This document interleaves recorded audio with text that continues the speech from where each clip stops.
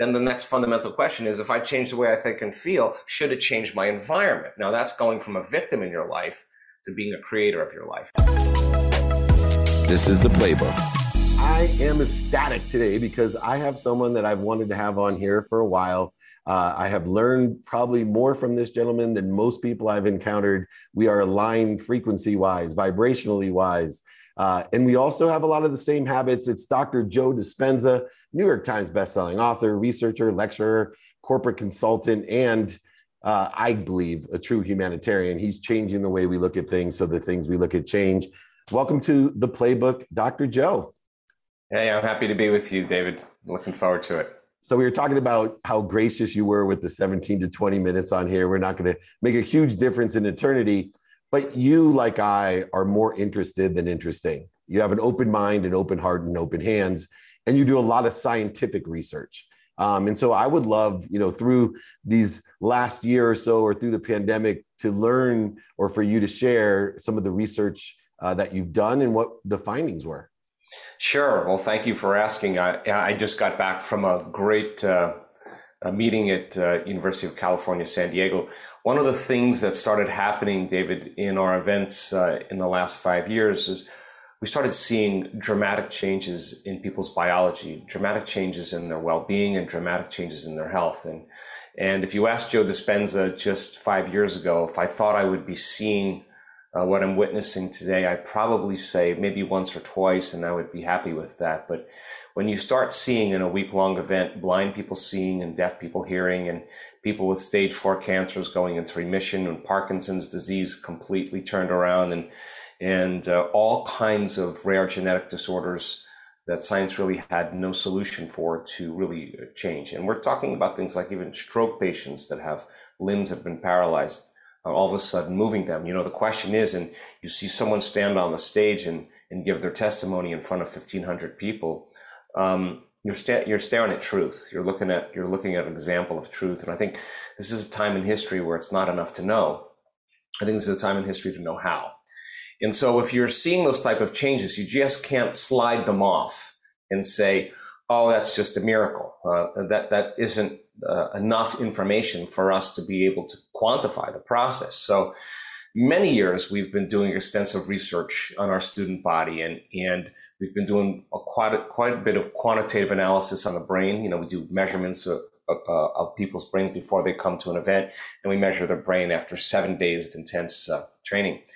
We also look at brains in real time. We like to see in the process of change and transformation, if people really know a formula to be able to self-regulate their thoughts and their feelings.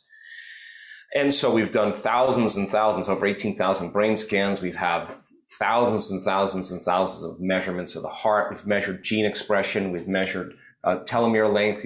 We've measured the immune response. And now we're partnering with the University of California, San Diego in their microbiology department. And they're looking at about 2,800 different cellular markers that determine whether a cell is actually getting better or getting worse. And so we have a lot of sophisticated analysis, and I can tell you it's all good news. I mean, that we are greater than we think, more powerful than we know, more unlimited than we could ever dream.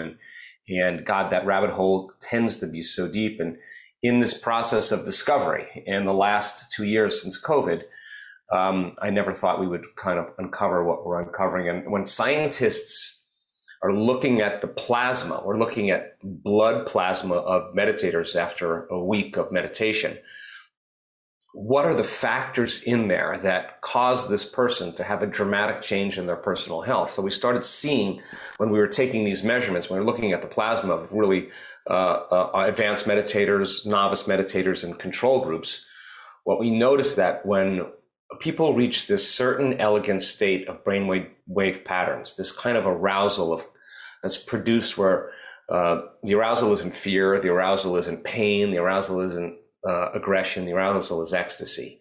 There's this moment where a person connects to energy and information, and we've kind of demystified that process. And so when that occurs, the amount of energy that's produced in the brain and the heart is way outside of normal. 200, 300, 400, sometimes 500 times outside of what normal brainwave patterns do. And if you're a scientist and you see this, it really is unbelievable. So when we saw this, people's changes in their objective expression, and we drew their blood, we noticed that those people had significant changes in the way their cells worked. So COVID happened, and we thought, gosh, nobody's going anywhere, doing anything. We had some fresh data. We had a couple individuals that had really some very, very transcendental moments. So we started looking at, we built a pseudovirus that's the exact same virus as the SARS-CoV-2 virus. And we subjected this virus to first this one individual's blood who had a very transcendental moment and had a profound subjective experience go with it. And we had all the data. His heart rate variability was super coherent, but the amplitudes were 3 times high as normal. So when your heart opens, that's not a little love, that's a tremendous amount of love. And his brain waves were dramatically altered during the experience, and everything started lining up. So we took his blood and we took the pseudovirus and put it in his plasma, and there was an absolute resistance to the SARS virus, the pseudovirus. We saw that in novice meditators, people who had just started practicing meditating. We saw some people have the virus enter the cell and other people didn't. Some had a little bit of viral infections. Some people had none. Some people had a lot. It was just variant, right? And the controls, of course, were all infected. So then we took it a step further. We actually used the SARS virus, and we subjected advanced meditators' blood to the SARS-CoV-2 virus, and we saw the same exact thing. We saw resistance in the blood. So then we started looking to see what were the factors in the advanced meditators' blood. Is there a specific protein? Is there an immunoglobulin? Is there something in there that could potentially be the reason? And we've isolated the protein. And when we take that protein and we take it out of the advanced meditators' serum blood, and we put that protein in the controls that are infected, all the controls that were once infected are no longer infected. So we're coming across this incredible biology that we have, this resource of immunity that causes us to really be greater than our environment. And so we've checked the Delta variant, we've checked the Lambda variant, we've checked the Beta variant, and seems to be the same type of response. When we take the serum of advanced meditators and we put it in a cancer cell, a uterine cancer cell, in the presence of the uterine cancer cell, the mitochondria of the cancer cell is the powerhouse, and cancer cells really have a high amount of energy. That's what makes them kind of almost invincible. When we take the plasma from the advanced meditators and we subject it to a uterine cancer cell, 70 to 75% of the energy in the mitochondria just diminishes. So when lights go out in the cancer cell, it's unbelievable. If we take a neuron that has a gene expression for Alzheimer's, and we use the plasma from advanced meditators, we see a downregulation of that gene. So these are incredible stories that we're telling, that when people actually connect to energy and information, there's a profound effect. So now we can actually induce that state. We can actually predict when the person's going to have that transcendental moment, and we can actually repeat it now. So it's just been an amazing journey for us in the last year. And through that journey, the one thing in the pragmatic sense that's so interesting is, there's a lot of people who talk about theory or acquired knowledge, but to be able, as you said, in the physicality, to create and utilize that knowledge and experience is a whole nother practice. And I know online you have the formula, you do your live events as well. Even once a month, you allow people to ask you questions on Dr. Joe Live, but you allow people to with what you do, no matter what level. You talked about beginning meditators, advanced meditators. There's a practice and experience that can be had by everyone. What are some of, in the formula, for example, the things that you teach to help take this incredible knowledge and put it into practice? Yeah, I mean, listen, I think the most important part is to experiment, to be curious, to really see. Most people, they respond to their outer environment, and their outer environment is really controlling the way they think and feel. And I say, David, why are you upset today? It's because of that person or circumstance. What you're really saying is that some person or circumstance is actually controlling the way I feel and the way I think. Well, most of the time, our response to the environment because of the stress hormones actually weakens the organism.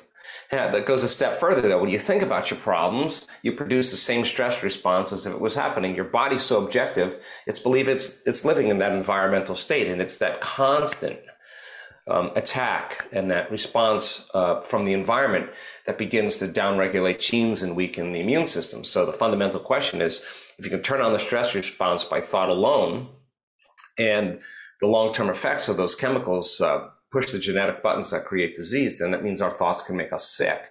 So then if our thoughts can make us sick, is it possible that our thoughts can make us well? So when a person is less responsive, less of a victim to their environment's no longer controlling the way they think and feel, then the next fundamental question is, if I change the way I think and feel, should it change my environment? Now that's going from a victim in your life to being a creator of your life. And that's the experiment. And everybody should believe that they are the creator of their life. And so we teach people some basic tools. The formula really is about 10 years of research that we were able to say you could actually change your brain waves and create more order in your brain. The dissonance and incoherence that's created when we're under stress really causes the brain to compartmentalize and fire out of order.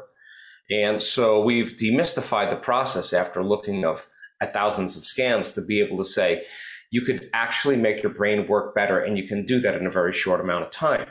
So in order to create a new future, to change something in your life, nothing changes in your life until you change. That's the story, right? So then the question is, okay, in order for me to create something new, I'm going to have to combine a clear intention. That's a function of the brain and the mind. That's a process that you can get better at.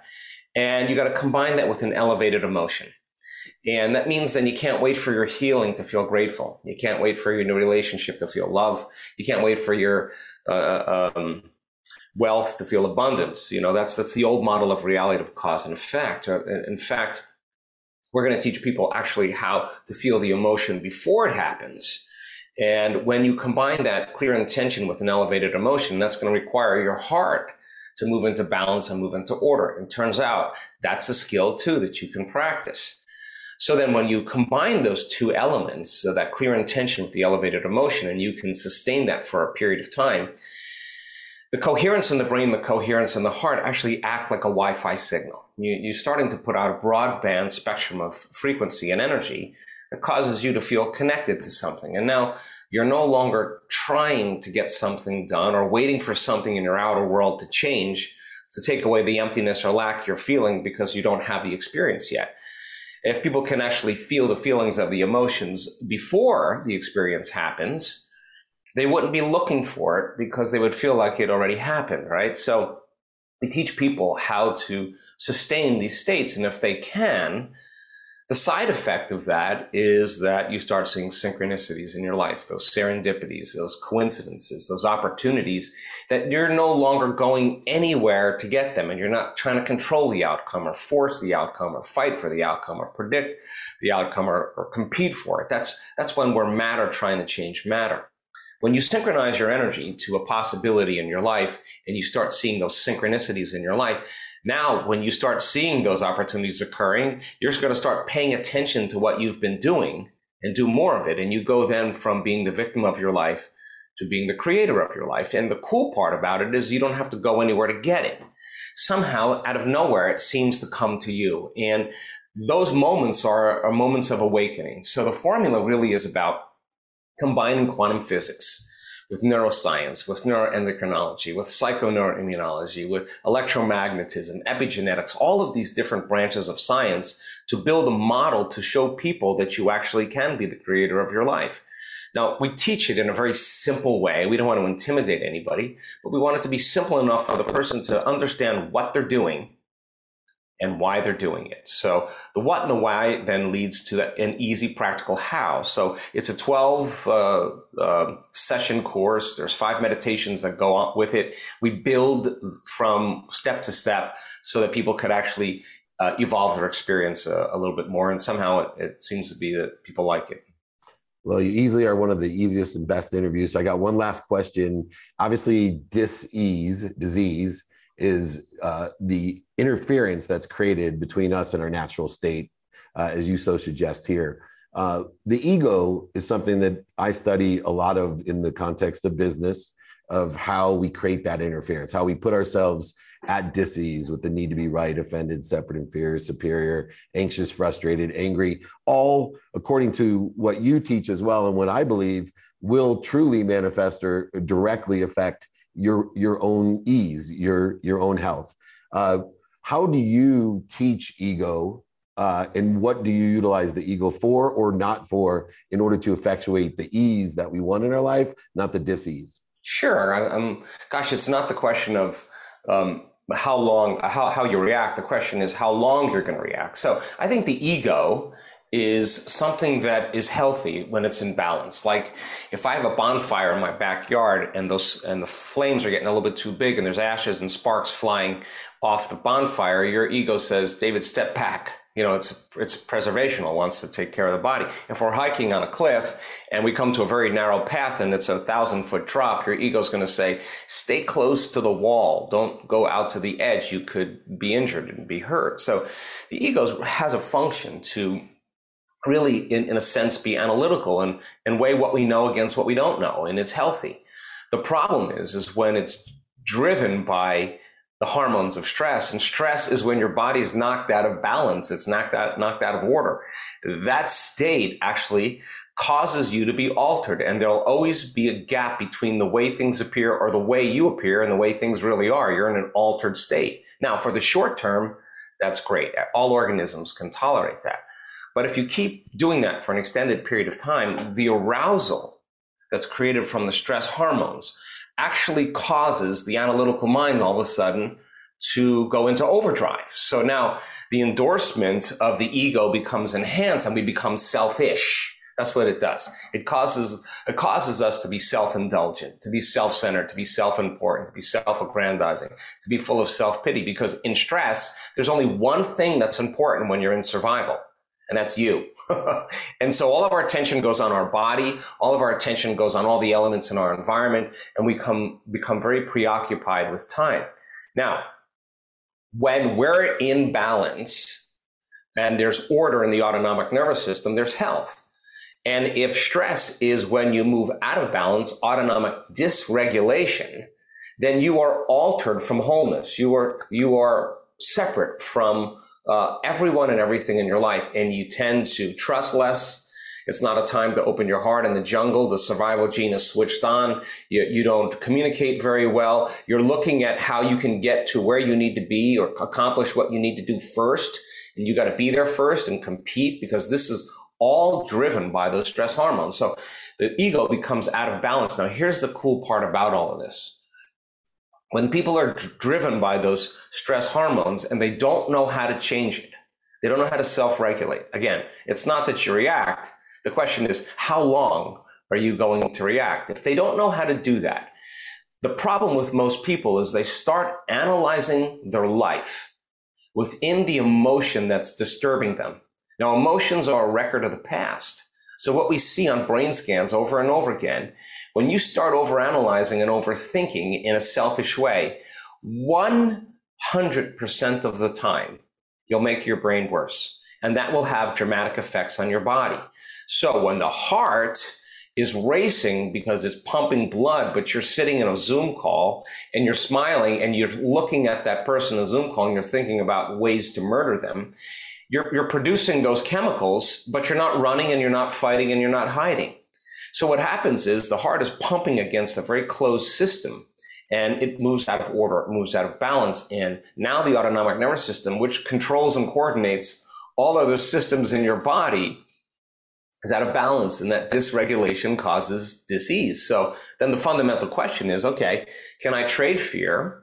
Can I trade anger? Can I trade competition? Can I trade frustration, resentment, impatience, hostility, hopelessness, powerlessness, whatever, anxiety, for an elevated emotion? Can I learn how to dial down those stress hormones and practice feeling elevated emotions? Turns out you can do that. Now, the real question is, when you're in your heart, you're not so selfish. In fact, when there's a change in blood flow to the heart and oxytocin and nitric oxide is released, you tend to want to give. You tend to want to consider the whole. You lead with your heart. You're not separate from anybody. You're functioning as a community. So I think then that our future as human beings is that we have to be able to live in an elevated state in our hearts. And if we fall from grace back into those survival emotions, the key is to be able to self-regulate and get so good at it in your meditation with your eyes closed, so good at it that you can do it with your eyes open. Now that's when the game becomes really, really important. So when people do the work and they do their meditations and they come up against themselves, gosh, I want them to. I want them to come up against their fear in the week-long workshops. I want them to come up against their impatience. I want all those thoughts that come up that say, I can't, it's too hard, I'll never change, it's my ex's fault, it's my boss's fault. I want those thoughts to be right in their face. And I want to give them tools to let them know that right on the other side of that thought, right on the other side of that propensity to want to get up and quit, right on the other side of that emotion that's keeping them connected to the past, if they're willing to sit in the fire, to sit with themselves, and instead of getting up and quitting on themselves, learn how to self-regulate and create brain and heart coherence, I guarantee you every time they go a little further and they produce those victories add up. So what's the side effect of that?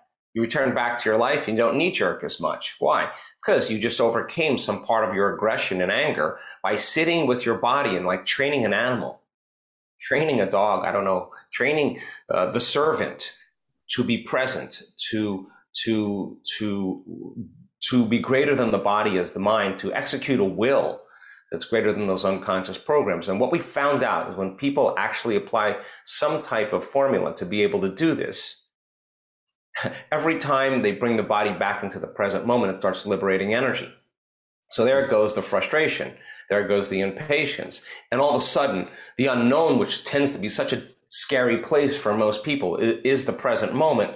You see the side effect of that is the person's more present. They're less preoccupied with all the things that people spend most of their attention on. Now, so you overcome the ego, you overcome the personality. There's nothing wrong with it. It's just you got to be able to lay it down. And as you temper your body and your mind, the ego tends to be less selfish and more selfless. And then the side effect of that is that then if I say, hey, look at David, he's actually doing it, I'm going to try it too because he's doing it. And research in neuroscience says you hang out with people that do things, your brain synchronizes and you start doing those same things. It's called an emergence. That's the birds all moving in the same direction. It's a school of fish moving as one mind and one heart. If you study that, you think there's one leader, like that everybody's following a leader, like a top-down phenomenon. It's actually wrong. It's a bottom-up phenomenon. Everybody's leading. So the way we change the world then is that you work on yourself, I'll work on myself. We get to show up and bring our best. And when we're not at our best, we excuse ourselves, get back to that state, and we present ourselves back to the world. And I think this is such a great time in history where people really need some tools to be able to cope with all the challenges in the world. Well, thank you so much, Dr. Joe Dispenza, for giving us those tools with your research, with the formula. Your Dr. Joe Lives are extraordinary, and of course, all the live events. If you have not checked out Dr. Joe, you go back, listen to this again and again, and realize how much you can do with your own life. A great leader is an intelligent follower, and you are absolutely a great leader and a dear friend that's doing so much good in the world. I so much appreciate your perspective and sharing your time with us. Thank you so much.